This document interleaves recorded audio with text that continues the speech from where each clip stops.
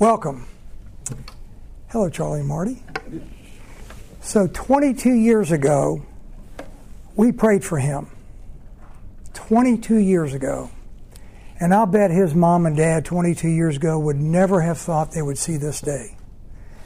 So tonight, I am just so honored to introduce to you Stephen Lee. Stephen was born and raised here, grew up in a wonderful Christian family. He made some poor choices. He got into drugs big time. He got into violent situations. He went to treatment. He failed. He went to treatment. He failed. I'm going to let him tell you all that. He went to treatment. He failed. But today, he's clean. He's sober. He has his own real estate business. He looks great. And he's going to share with you his journey. And Mom and Dad are sitting right here to be sure he doesn't embellish too much.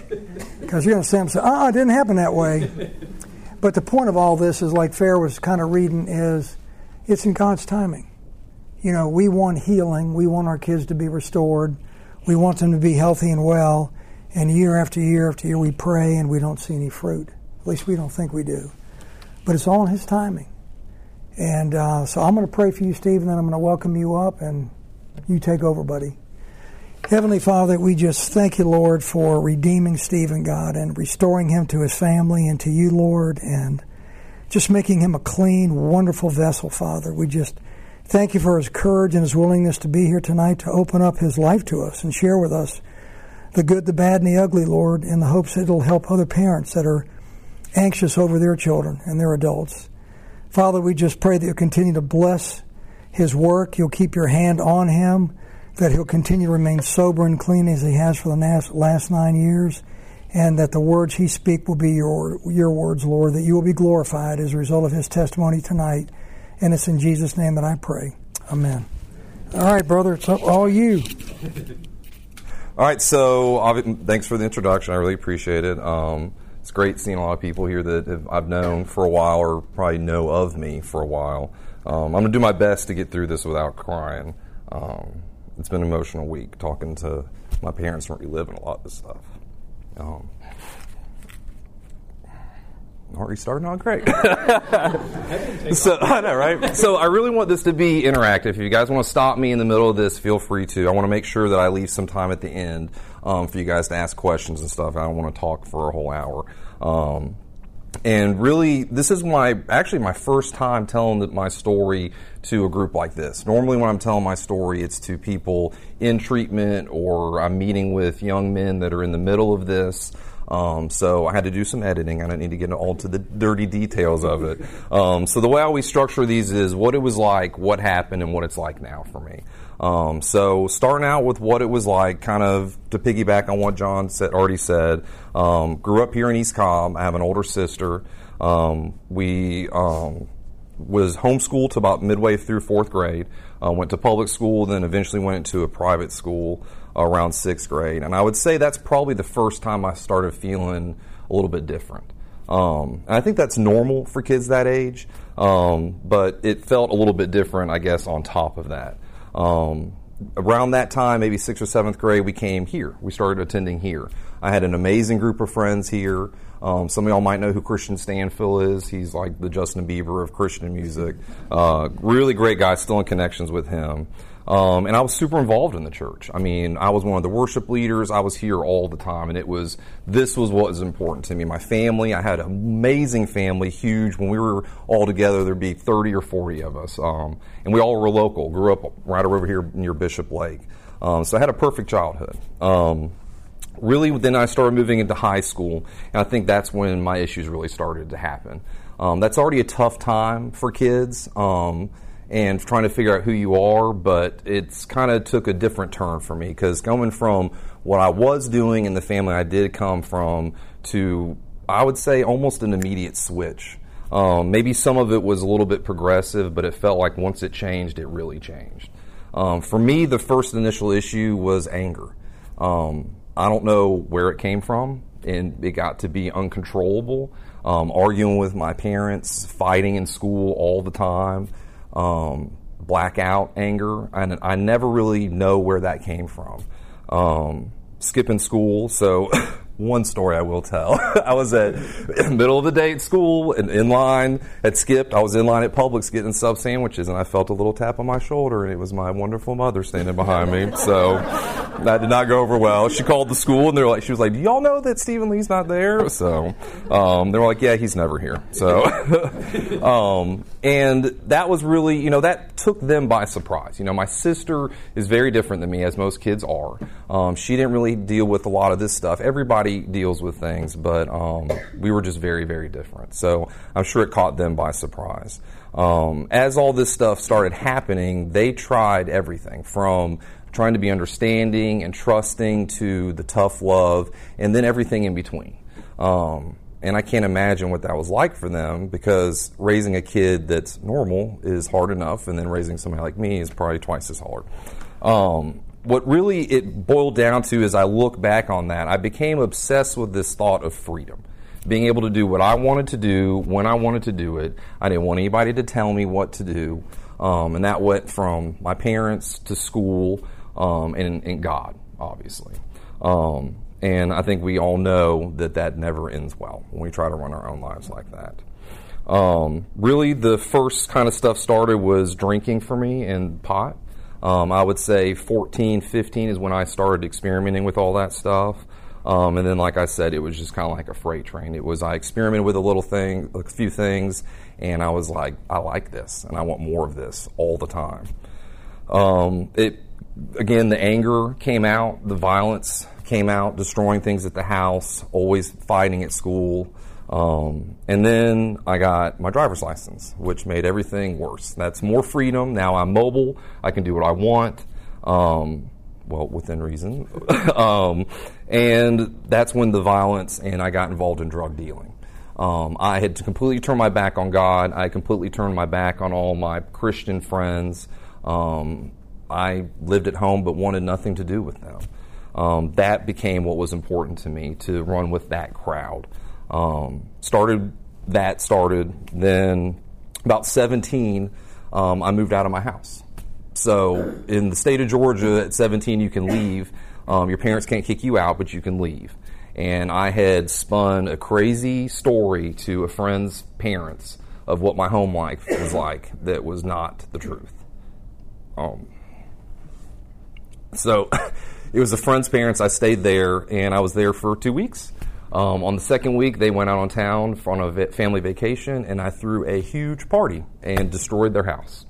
Destroyed their yard, everything. The father was an ex-football player and came home and said that it took everything in him not to put me through the wall. So, needless to say, I was asked to leave there. I came back home, and nothing had changed. I was still the same person, still anger, still involved in drugs, drug dealing, fighting. So at 18, my parents said that you have two choices. You can abide by what our rules are here, or you can go. And I chose to leave. Before I move forward with the rest of this, I just want to preface, this is not their fault. I had made these decisions. I had put myself in this position, and they needed to do whatever they could to save what was left of the family. They needed to protect my sister, they needed to protect their property, and they needed to protect their marriage. It was the only decision. It got really rough after that, and none of that is their fault. So this is where it started getting really bad. So at 18, I moved in with one of my best friend's uncles, who was a sports agent, right over here in East Cobb. And you can imagine what that life was like. Lots of athletes around. I could do whatever I wanted to. Stopped going to school, dropped out of high school my senior year, started partying a lot. They were able to get me into clubs and bars at 18, drinking, driving, and that was the first time that I did a serious drug, cocaine. We were partying, and they would like to make me drive down to the clubs, and one night I felt like I was too drunk, and they pulled out some cocaine and said, do this and you'll be fine. And I did it, and I was off to the races. I ended up getting really close with the guy that he was getting his drugs from. Not a good guy. And I began doing some work for him, and it got really, really ugly for me. And I was 18. I was just a kid. I didn't know what I wanted, but I thought I did know. and there's nothing in this world more dangerous than that. So ironically, the uncle went out of town one time, and guess what I did? Threw a huge party and destroyed his place. So asked me to leave. So you can kind of start seeing this repetition with me of, I'm the one that matters. It doesn't matter. I don't care about your property. I don't care about any of this stuff. I wanted to do what I wanted to do, and I didn't care if it cost me everything. So from there, I kind of couch hopped, lived out of my car for a little bit, lived with some friends, and then eventually ended up moving to Athens with a bunch of my friends. They were all graduating high school and moving up there. So around 19, I moved up there and lived with some friends. And then again, it just perpetually got worse. I decided at some point up there that around 20 that I wanted to try and make a change. And my aunt, my dad's sister, worked for a group called World Vision. And at the time, she was living in Albania. And so I packed my bags, and I went and lived with her for a few months. And it was amazing. I mean, I traveled around. I stayed with her at the Capitol during the weekends.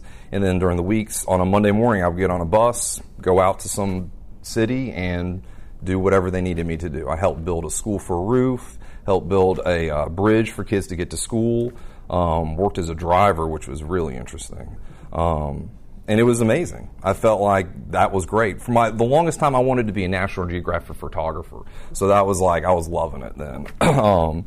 And met a lot of really great people and felt like I had kind of fixed myself, so to speak. So then I came back here. So let me rewind a bit. I'd already been in legal trouble before then. I think I'd been arrested 2 or 3 times by then, a couple assault charges, a couple underage drinking. Luckily, some of that stuff didn't stick. So I came back here with a renewed hope, but also a false sense of hope. Because as I look back on that, my relationship with God didn't really change. I didn't get right with Him. I felt like, obviously, getting out of the situations I was in and away from those people, there's a natural kind of healing and a change. But it doesn't last because I didn't get right with Him. So when I moved back to Atlanta after that, I decided I was going to go back to Athens. And, of course, they were like, that's probably not a good idea. And, of course, I said, well, you don't know. I know better. So I went back to Athens. And then that was when things started getting back again. So back to doing cocaine, back to the drug dealing. It got really, really ugly up there. A lot of stuff had caught up with me. I owed a lot of people money. And it was bad. So that was, I guess, 22. And that was I tried to commit suicide. I ate 17 Xanax bars and did a lot of cocaine. And I don't mean to be graphic, but I just want you to know the power of God. And I barricaded myself in my room and called my parents and told them what I had done. And that was the last thing I remember. And I don't know how I survived that. I woke up the next morning, obviously not feeling too great. But they came up there, and I met them at the Varsity that's in Athens. And they said, I don't remember, but they tell me that I looked like the shell of a person, that I was probably 130 pounds, jittery, paranoid, telling them that people were coming after me, some of which was the drugs and some of which was probably true. But at that moment, I still couldn't be convinced to come back home. I still wanted to feel like I could do it myself. Now, that quickly changed in the next couple days, and I called them and said, I can't do this. I need you to come get me. So they came and got me and moved me back to Atlanta. And I did okay for a while. I did. Started working in restaurants. I've been in restaurants off and on most of my life until real estate, obviously. But I did okay for a while. Then I moved out again and got a place, and I was working at Rays on the River, which... as a server, ironically, I made a lot of money. But every single penny was gone to, again, cocaine and, again, alcohol. We would go out to the bars and spend ridiculous amounts of money. I had a roommate who I actually ironically ran into not too long ago, and he's doing great. But he was like a mirror image of me. And we pushed each other to the limits. Again, with the fighting and the drugs, and it just got out of control. So at that point, things had really kind of caught up for me. My mental space was not good. I remember one night I was sitting in a car, had come home in the apartment complex, and I was really upset about something, and then I don't remember anything. I remember coming to my roommate at the time, hiding me underneath the stairs because the cops were there. And he said that he had come home and found me punching the metal door. And there was blood everywhere, and he didn't know what I was doing, didn't know what I was saying, and I don't remember any of it. So woke up the next day, and I couldn't even hold a cup. Ends up I'd shattered this hand. I had a boxer's fracture. So went to the doctor, obviously got that done, was supposed to get surgery on it, which is a whole other story. The doctor was kind of irritating. Yeah. Oh, thank you. So when you break bones or you get kind of injuries, they give you painkillers. So I'd done a little bit, but cocaine was really my thing for most of the time. So as a classic, I had a high tolerance, and as being an addict, if they tell you to take one every 4 hours, I'm taking 5 every 30 minutes. And blew through those super quick, obviously. And then had a friend give me an Oxy for the first time. And that was it. It was like my brain said, this is what we've been looking for your whole life. I had severe depression, obviously. I had some serious PTSD from some of the things I'd been involved in before that. And this helped it all go away. It helped me not think about anything. It helped me feel good. And nothing mattered. And that, again, I was off to the races. Traditional, boring, cliche story. I started eating them, then started snorting them, and then started injecting them. And that got, obviously, really ugly. We had a huge falling out with that roommate, obviously, and moved back in with my parents again, and somehow was able to hide it from them for a while. I was using a lot. Probably spending close to $400 or $500 a day, stealing, robbing, pawning stuff, whatever I could do to make sure I got my fix. And that's what got me through the day. It helped me not to dream, to get through the PTSD. But obviously that's never going to last. So I had completely run out of money, completely run out of resources, had nothing, and I had the flu, and my mom came in my room and jerked the covers off, and I was probably 120 pounds at that time. And she said I look like a stick person. And if anybody knows my mom, she has the gift of exhortation. She can look right into your soul and drag it out of you. And so I couldn't lie anymore. She said, you need to tell me what's going on. And that was the first time in my entire life at 27, I admitted that I had a drug problem. And they'd already been involved in this ministry for a while. And this is an amazing group. So if you're new to here, this is where you need to be. If you're struggling, if your kids are struggling, this is the support system you need.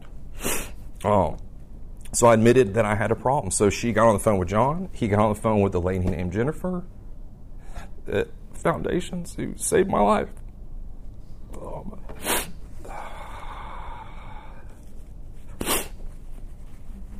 Sorry. So I met with my parents to kind of make sure I had all the details straight of the story. So I can't remember if it was the day of or the day after I met with Jennifer, but a cop showed up on my door. I had just admitted to my mom that I was a drug addict. I was going through horrible withdrawals, and a cop showed up with an arrest warrant to take me to jail. And she went and told him I was there. And so I had to come down and I just told him. I said, look, I just told my mother that I am an addict and I am trying to get help, but if you take me to jail, I don't know what's going to happen. And it was just by the grace of God that he gave me a second chance. He said, I'm not going to take you to jail. I'm going to reduce this to a fine, and I'm going to make sure that your parents are able to pay this and that you don't have to appear in court. But you have to promise to go get the help you need. And I did. So I can't remember if it was the day of or the day after, but I went and met with Jennifer at Foundations. Middle of summer, and I'm in complete withdrawal, so I'm wearing a hoodie, and I'm sweating and shaking and don't know what's going on. And They did an evaluation on me, kind of asked what was going on, figured out what was best, and then they called my mom and said, he needs to go to treatment, and he needs to go in about 6 hours. And my mom was in the hospital. My dad was in the hospital getting a mass removed that they thought might be cancerous. And she was in the bathroom of the hospital having this conversation about me. And I just can't imagine what that was like. So Jennifer was amazing. John was amazing. They set everything up for her. They said, don't worry, we'll set it all up. Just make sure he's on a plane. They had to give me some painkillers just to make sure I didn't go crazy, go too far into withdrawals that I would try and leave and bail on the whole plan. So next morning I was on a plane to Memphis to a place called La Paloma, and I did really good there initially. I was there for about 45 days. You go through the whole medical detox, and then you move to a separate building. Lots of counselors. I thrived there. I actually became president of the community. I got voted for to be president of the community. And then one of the guys that was there was a Marine. And he went on, formation, or he had to do something that they allowed him to leave. And he came back with syringes. And we somehow started convincing the kids in the detox center to pocket their detox meds and give them to us. And you can cook those up and shoot them, and it feels just like an opiate or a heroin. And the good part at the time, bad part now is that if you do a P test, they can't tell. So here I am in rehab, trying to get clean, about to get out, and I'm using again. So I don't remember how all this came to pass, but it had been decided that I wasn't going to come back to Atlanta when I was done, that I needed to go somewhere else. So I decided to go to Delray Beach. Some of the guys I was in treatment with were headed there.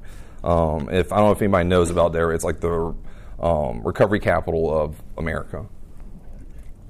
It's also where the original pill mills came from. One of the real reasons we have OxyContin is because of that part of the country. In perfect addict fashion, I arranged for a girl to meet me at the airport. I was flying from Memphis to Atlanta and then there to Delray. So I flew out of Memphis, landed in Atlanta, and within 30 minutes I had a needle in my arm. And got on a plane and went down to the halfway house, checked in, did a drug test, and failed. And of course they were like, you've been out of rehab for like 30 minutes. How are you failing a drug test? So in those kind of situations, obviously they can't let me be there. They can't let me be around the other people. They don't know what my mental state is. They don't know if I'm going to continue to use. So they had to kick me to another place until I could pass a drug test, which was very interesting. You're in a little tiny room sharing it with a guy. I shared it with a guy that had just gone out of prison for 8 years for running a prostitution ring and a crack house, and his name was Diablo. So that was a little interesting. And Diablo loved all my clothes and the things I wore and the things I had. So there was a lot of asking. Of course, I didn't give up anything, but there was a lot of tense moments with him. So once I was able to pass the drug test, I went back to the original halfway house that I was supposed to go to. And I did okay for a little bit. I was working at a really nice restaurant right on 30A. You walked out of my restaurant across a 2-lane road and your feet were in the sand. And you think, I have it made. But one of the guys I was in treatment with had come down there too. He got to know a local, and I started using again. And that's when it got really, I know I keep saying this, but this is when it got really bad for me. I was anything that I could get my hands on, I was putting in a needle and shooting up my arms. Anything. Pills, heroin, cocaine, anything. Recovery is very tough, especially in a place like that. There are so many good places and good people that are there to help, but there's a lot of people that aren't. There are a lot of people that are there for the financial gain. They see an opportunity to make a lot of money for people in desperate situations. And unfortunately, that halfway house I was originally at, they caught me using again. One of my roommates had told on me, which was the right thing to do. And I ended up at a place that was like that didn't drug test me, didn't really care about curfews, didn't care if we had girls over, didn't care. And that was exactly what I wanted at the time. So with little to no supervision, I began just full-on addiction, and probably the worst it had ever been for me. And I was there for about a year. And ironically, again, I was going through the steps. I had a sponsor, I was going to meetings, but it was very apparent that I was not living it. My sponsor at the time knew something was up, said we need to take you somewhere to a detox center, and I wanted one last hurrah, and I overdosed at the detox facility. And it was a state-run detox facility, which I know is necessary, but those things are hideous. I was in there with people that had serious psychological issues. It was very dirty, but that's where I was. So I was there for just a few days, got in contact with my parents, told them everything was going on, and they made arrangements for me to come back here and go back to another rehab. So I went to a place over in the Kennesaw, Marietta area, and I was there so I was at my first treatment for about 45 days, down in Florida, bouncing around for about a year, and then back up here to a place, and I was there for about 4 or 5 months, and it was just the same old story. Then I started out good, then some of the guys started bringing in spice to smoke, and then it was just on from there. There was very little supervision at night, and I would leave around midnight and be gone all night, hanging out with friends, and then come back 4 or 5 in the morning, and nobody knew.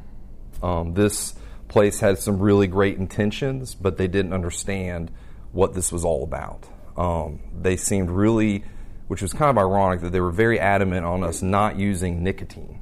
Which, if any of you guys have kids that have been through addiction and they're coming clean, that's all we want to do, is smoke cigarettes and tell war stories. That's all we want to do.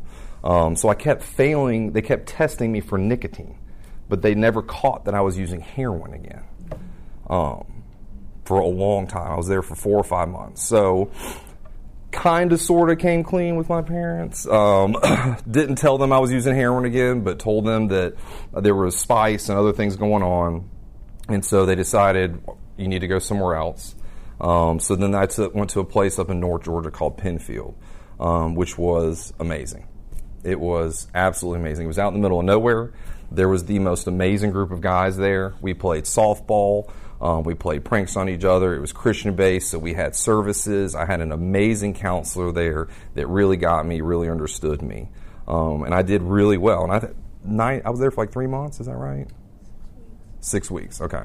And so after that, they actually asked me to stay on, to be kind of like a counselor, to stay on as somebody who'd been through it and to kind of help mentor the guys. But, of course, I had it all figured out. I was fine. I was healed. I was ready to go. So came back to Atlanta, again, moved back in with my parents, and I was going to, a place called Foundations. Now, this place was the original place where I admitted I had a drug problem, where Jennifer worked, that John set me up with. This is one of the most amazing places you could ever imagine. The people there are unbelievable. The woman that was running it, named Jennifer, is probably one of the most amazing people I've met in my life. So I did okay, again, for a little while, and then I relapsed again. Started doing heroin again, pills, and so, again, came clean to my parents. And luckily they let me stay at Foundations, but they say he's got to go to a halfway house again. So I decided I was going to go to this place in Dunwoody called Hope Homes. And again, I wanted to have one last hurrah before I went, so I went and got high again.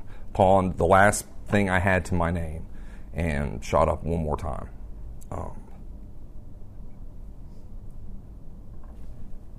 I'd agreed to go to Hope Homes, and I said I wanted to drive myself. And I got about halfway down the street and came back and said, I can't do it. I was in full-on withdrawals, and so my dad drove me and brought a trash bag, and I threw up the whole way there. And I checked in, and that was on October 23rd, 2013. And that was the last time I ever did dope. It's the last time I ever did drugs. Andy Martin met me there, who is the most lovable, goofy man you'll ever meet in your life. Open, help. I mean, he said he was the only person he had ever met. I was the only person he had ever met that he felt like was a worse addict than him. And this guy had some stories. So they kept me on suicide watch and health watch for about 5 days while I went through it completely cold turkey. It was the first time I'd ever completely detoxed, not medically. And let me tell you, it's not pleasant. You feel like you're not going to actually die, but boy, do you feel like it. But I think that was important for me to go through that pain. Again, I had just an amazing group of men there. They were serious about what we were doing there. There was about 5 or 6 of us that we actually held each other accountable. It wasn't just to say stuff or cover each other's tracks or anything like that. We were close with each other. We were honest with ourselves, and we were close with God. That was the first time I truly worked a program. I got a sponsor. I worked the 12 steps. I was honest with myself. Started going through my amends, and started trying to heal. It still wasn't easy, though. My roommate disappeared for about a day, and then I found him in our walk-in closet dead from an overdose. So it's just, you're never safe from it. And it's about, are you serious about it or are you not? But I was lucky enough to be close to God, close to my parents. I had a great support system there. Of course, that was tough, but it was just another reminder that I'm this close to not going past this, to not making it one more day. So now that's what it was like. So now let's get to what happened. What made me change? I felt like for a long time that there was one moment, there was something that had happened to me in my childhood, there was something that had flipped this switch for me, that this is why I was the way I was. This is why I was tormented. This is why I felt like drugs were my only solution. This is why I was always so angry. This is why people never understood me. And that was just so wrong. I mean, that was a cop-out. Even if there was something, that's not an excuse for me to make the decisions that I made. So what happened was I finally realized that it was me. That the one thing was me. And that was the hardest, the most freeing moment of my entire life. Because I can't do something about something that happened in my past. I can't do something about something that somebody did to me. But I can absolutely do something about me. And so that's when I really started to put the work in. I was honest with myself. I was honest with others. I made true amends and stuck to them, even as painful as they were, to admit some of the things that I had done to another person, things that I thought I would never have to share, that nobody would ever find out about. I had to pull those skeletons out and admit it, that I had done it, and move on past it. I went through the full 12 steps. I had an amazing sponsor. And continued to grow my relationship with my parents and God. I was at that halfway house for a while, and then they have what's called a 3/4 house, where you can move in, and it's less restrictive. You don't have a curfew. You're allowed to get a job. You're allowed to drive. You're allowed to talk to girls, which had been a while for me, which was probably more difficult than most. But I got a job, so I was finally allowed to work again. So I got a job at P.F. Chang's in Dunwoody, right across the street from our place. And again, God blessed me. I had 2 bosses and then eventually a third that believed in me. And they were willing to give me another chance. And this is probably chance like 15 by this point.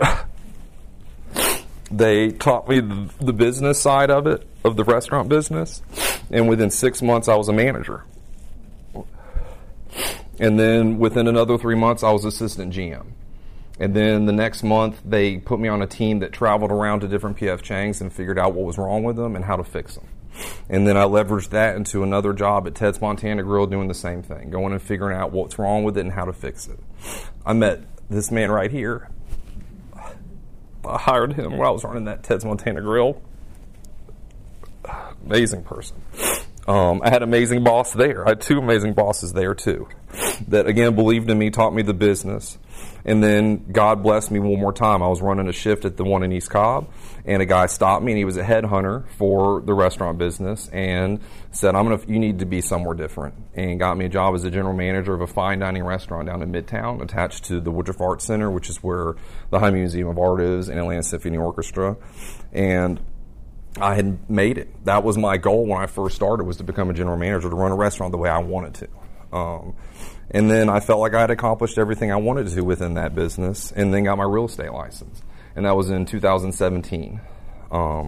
And I hammered that really hard and got on a team, worked my way up to basically running the team, figured it out for myself, and then broke off and started my own team.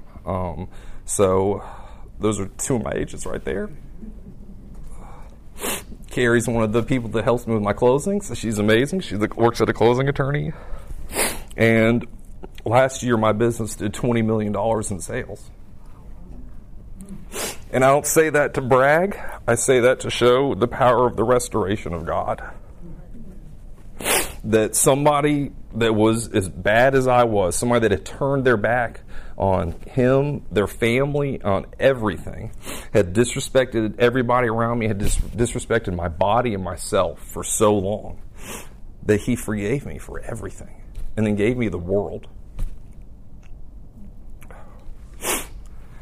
So now I have an amazing relationship with my parents. My dad's my best friend. I have dinner with him every single Wednesday night, and we do Bible studies. I have an amazing little niece, my little partner in crime, Liza Grace.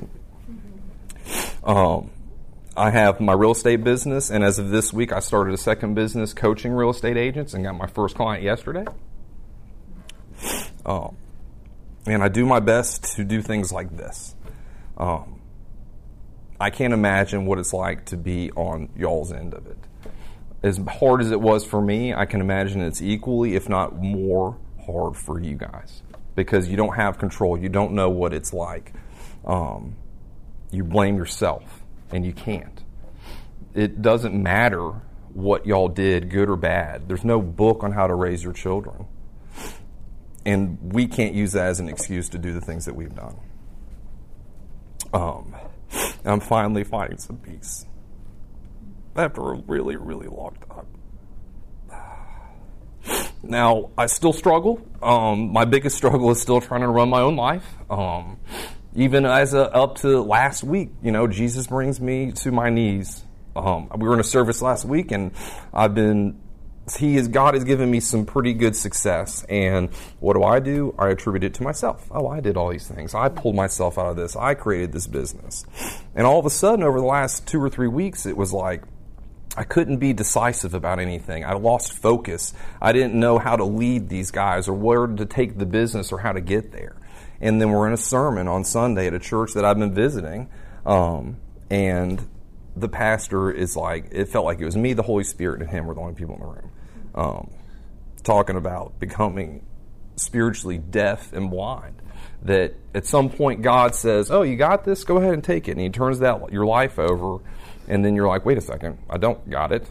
And so even up until last week, it's still a struggle for me. But God has given me a heart and a family and ears to listen to what he has to say. So it's still a struggle for me. That will always be my struggle. I feel like I probably have to work a little bit harder at it than most people do.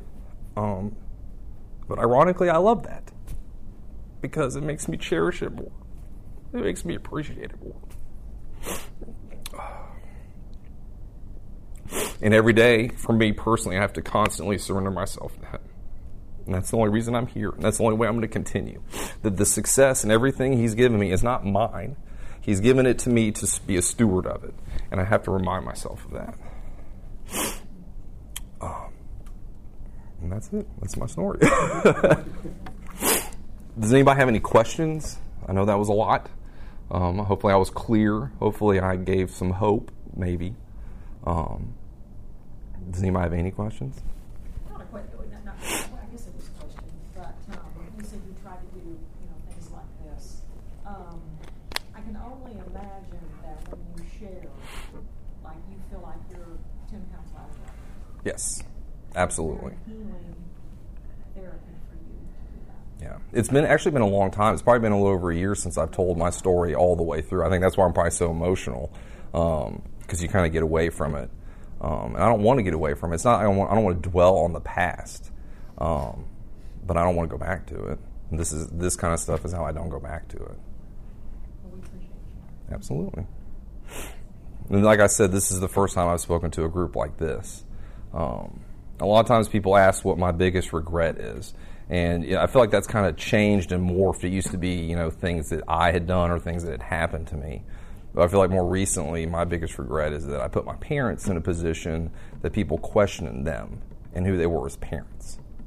And I think that's the biggest message I want to put out here to you guys, that it's not your fault. You can't take ownership of that. You do what you know is best to do, and you hope that God helps guide you. But it's not up to you guys. It's not something you've done. It's the choices that we make. You could be the perfect parent, you could be the worst parent. We all have decisions. And, yeah. Stephen, you said that you're struggling still, and I appreciate that because I'm the same way with control. Yeah. And forgetting that God has put you in the situation. And what about, do you have any cravings anymore for drugs or alcohol, or are you around situations where people are drinking in front of you, and if so, how do you handle that? The farther I get away from it, the less cravings I have. Now, I will admit it's a weird phenomenon. Sometimes it'll just be out of nowhere, and I can taste cocaine in the back of my throat. It's weird, but it's been a long time since that's happened. But no, I believe that God has. I don't want to say that that will never happen to me again, because that's a dangerous thing to say. But I, again, fully believe in the restoration power of God. And I feel like I have absolutely moved past that. And it would take a lot for me to get back to that point. But it could happen like that. You never know. What about alcohol? No, not a concern.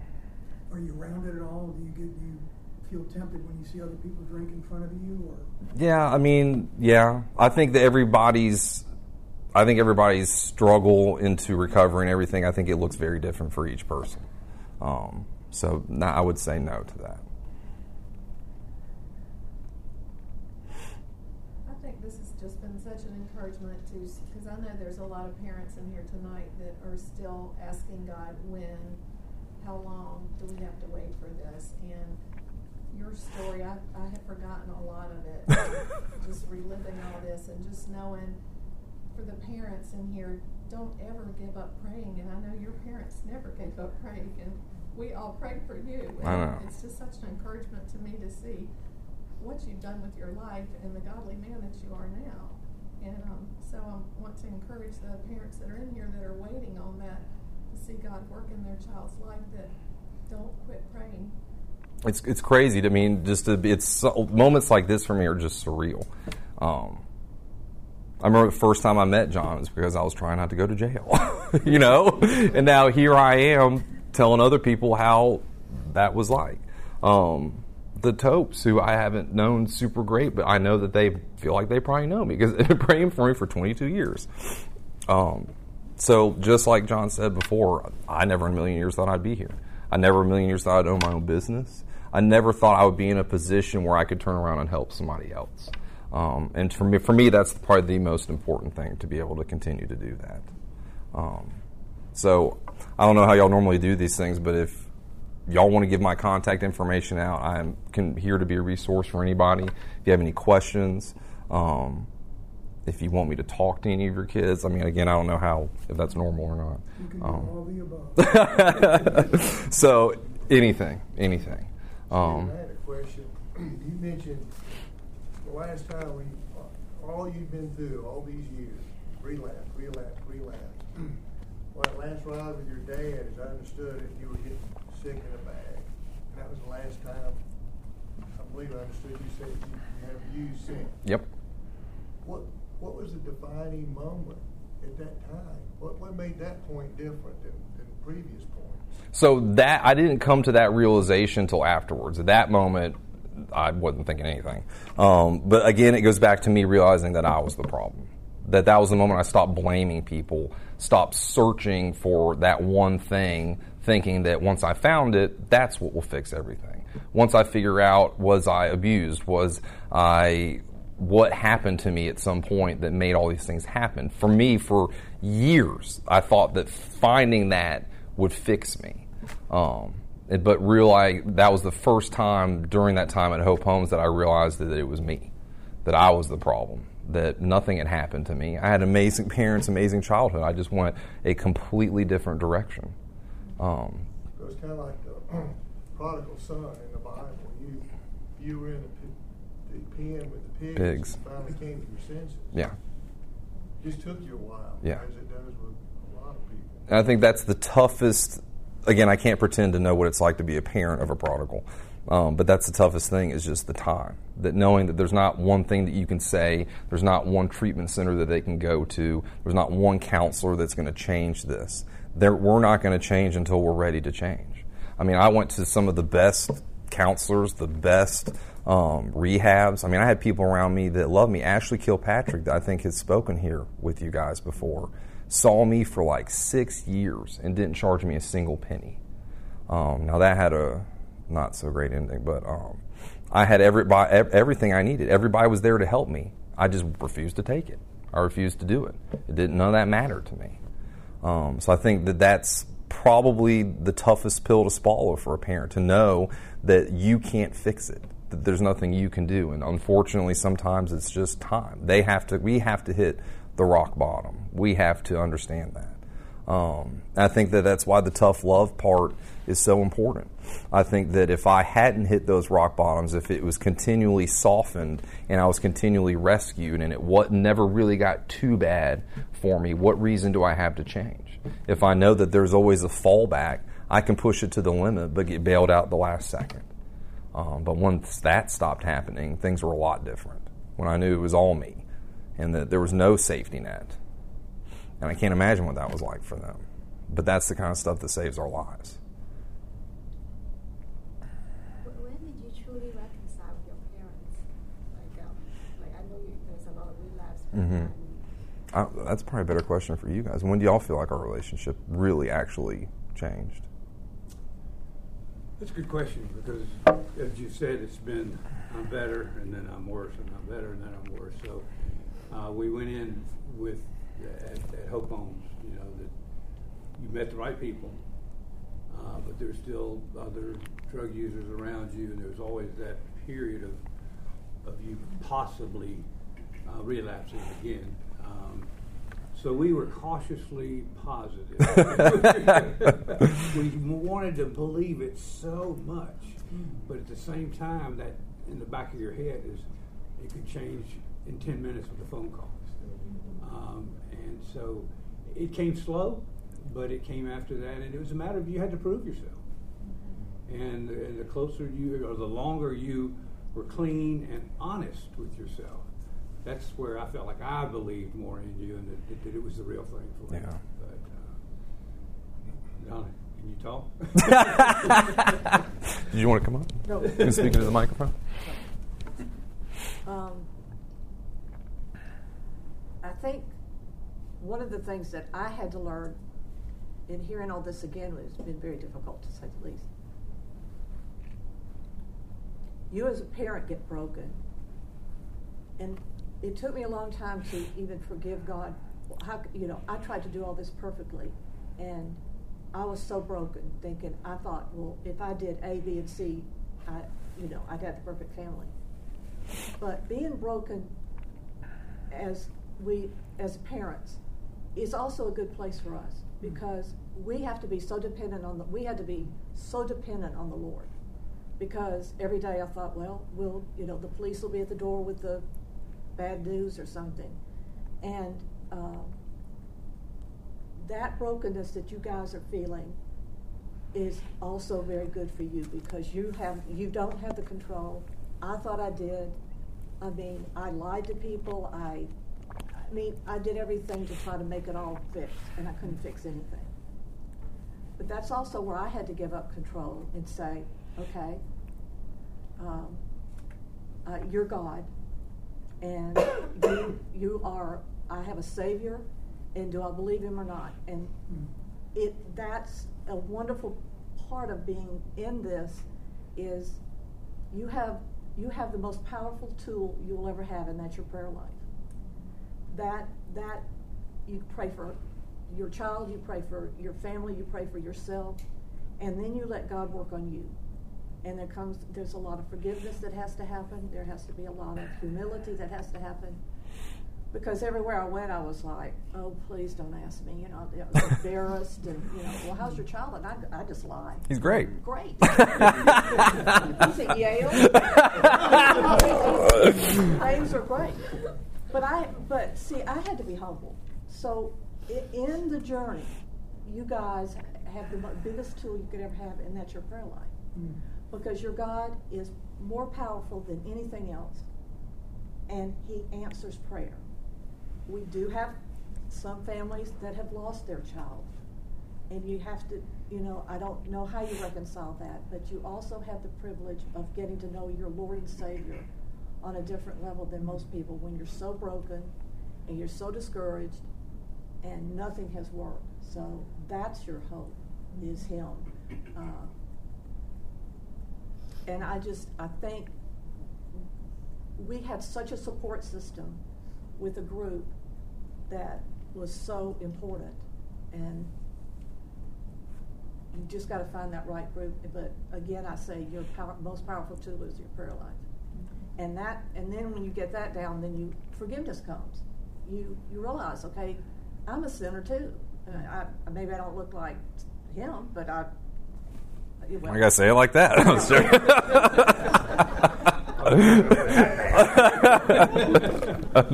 But use this time wisely with the grief and the anger and the disappointment to surrender yourselves as well, and let God work in you during this time as well.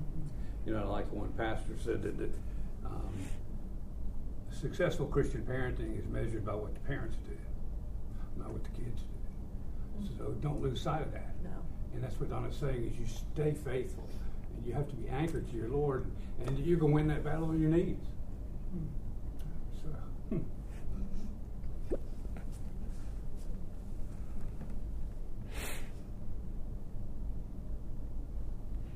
I have a quick question. You said you have an older sister. Mm-hmm.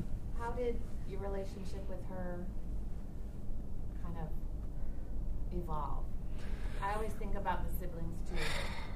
It's very hard on them. Yeah, I can't imagine what it was like on her. I still couldn't imagine. It's the same thing with the parents. I mean, she is an amazing woman. She has worked in churches her whole life. She's worked with kids her whole life.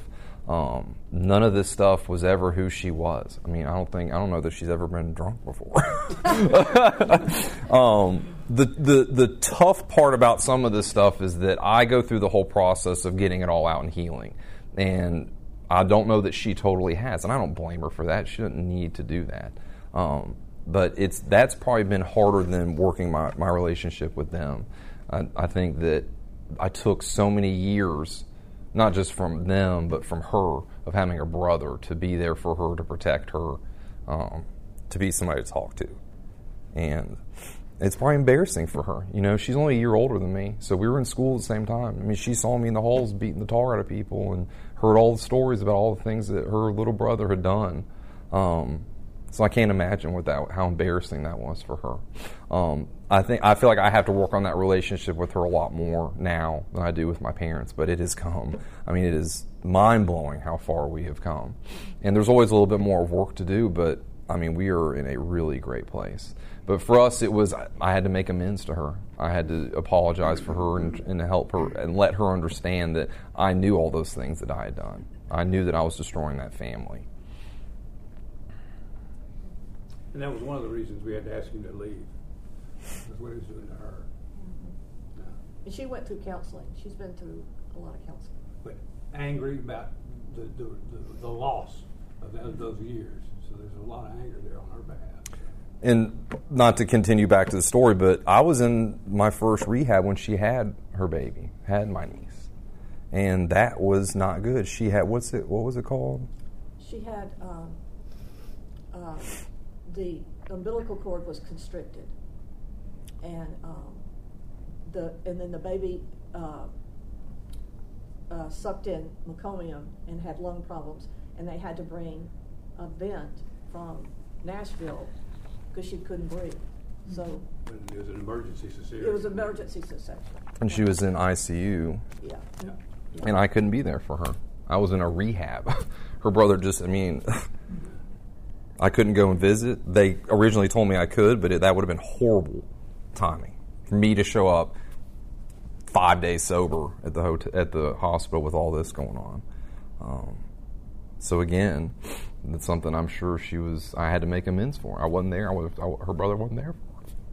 And I wasn't there for my niece. But I am now.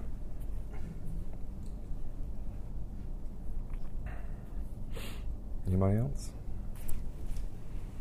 I'm sorry, I don't know your name. Donna. Okay, Donna. I really appreciate your words of wisdom and speaking in your prayer life and coming closer to God. And praise God, my 2 sons are now clean and sober 3 years. Amen. And it's been quite a roller coaster. But wow, what a testimony. And growing closer to God during this time. I don't know how it would have ever happened if it hadn't been for us being in this.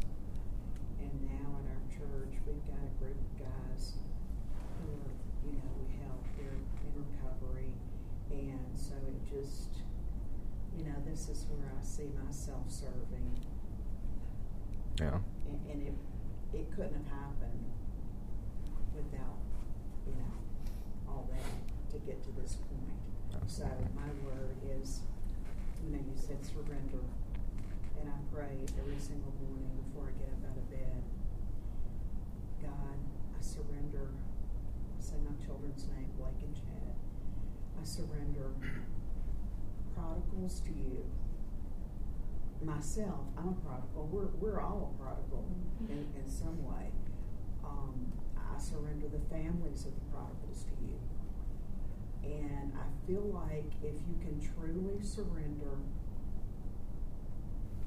He's God. He'll take care of it. Absolutely. Well, in a lot of the classes we went through with a lot of different parents, you started seeing the marriages started to split. There's so much, you'd start blaming. If you don't surrender at all, then you're carrying on so much guilt and so much anger and so much, it destroys a family if you don't do it right. You've told an amazing story, and I appreciate you. Absolutely. Sorry I cried through most of it. Mostly tears of joy. I wouldn't change anything. I don't regret anything that happened to me because now I can do things like this. I can hopefully, my suffering, I've suffered enough for somebody else that they can hear my story and not have to go through what I've been through. So, if anybody needs to buy, sell, or invest in real estate, I'm your guy. Did you get that? StephenLeeGroup.com. Thank you, Stephen. Absolutely.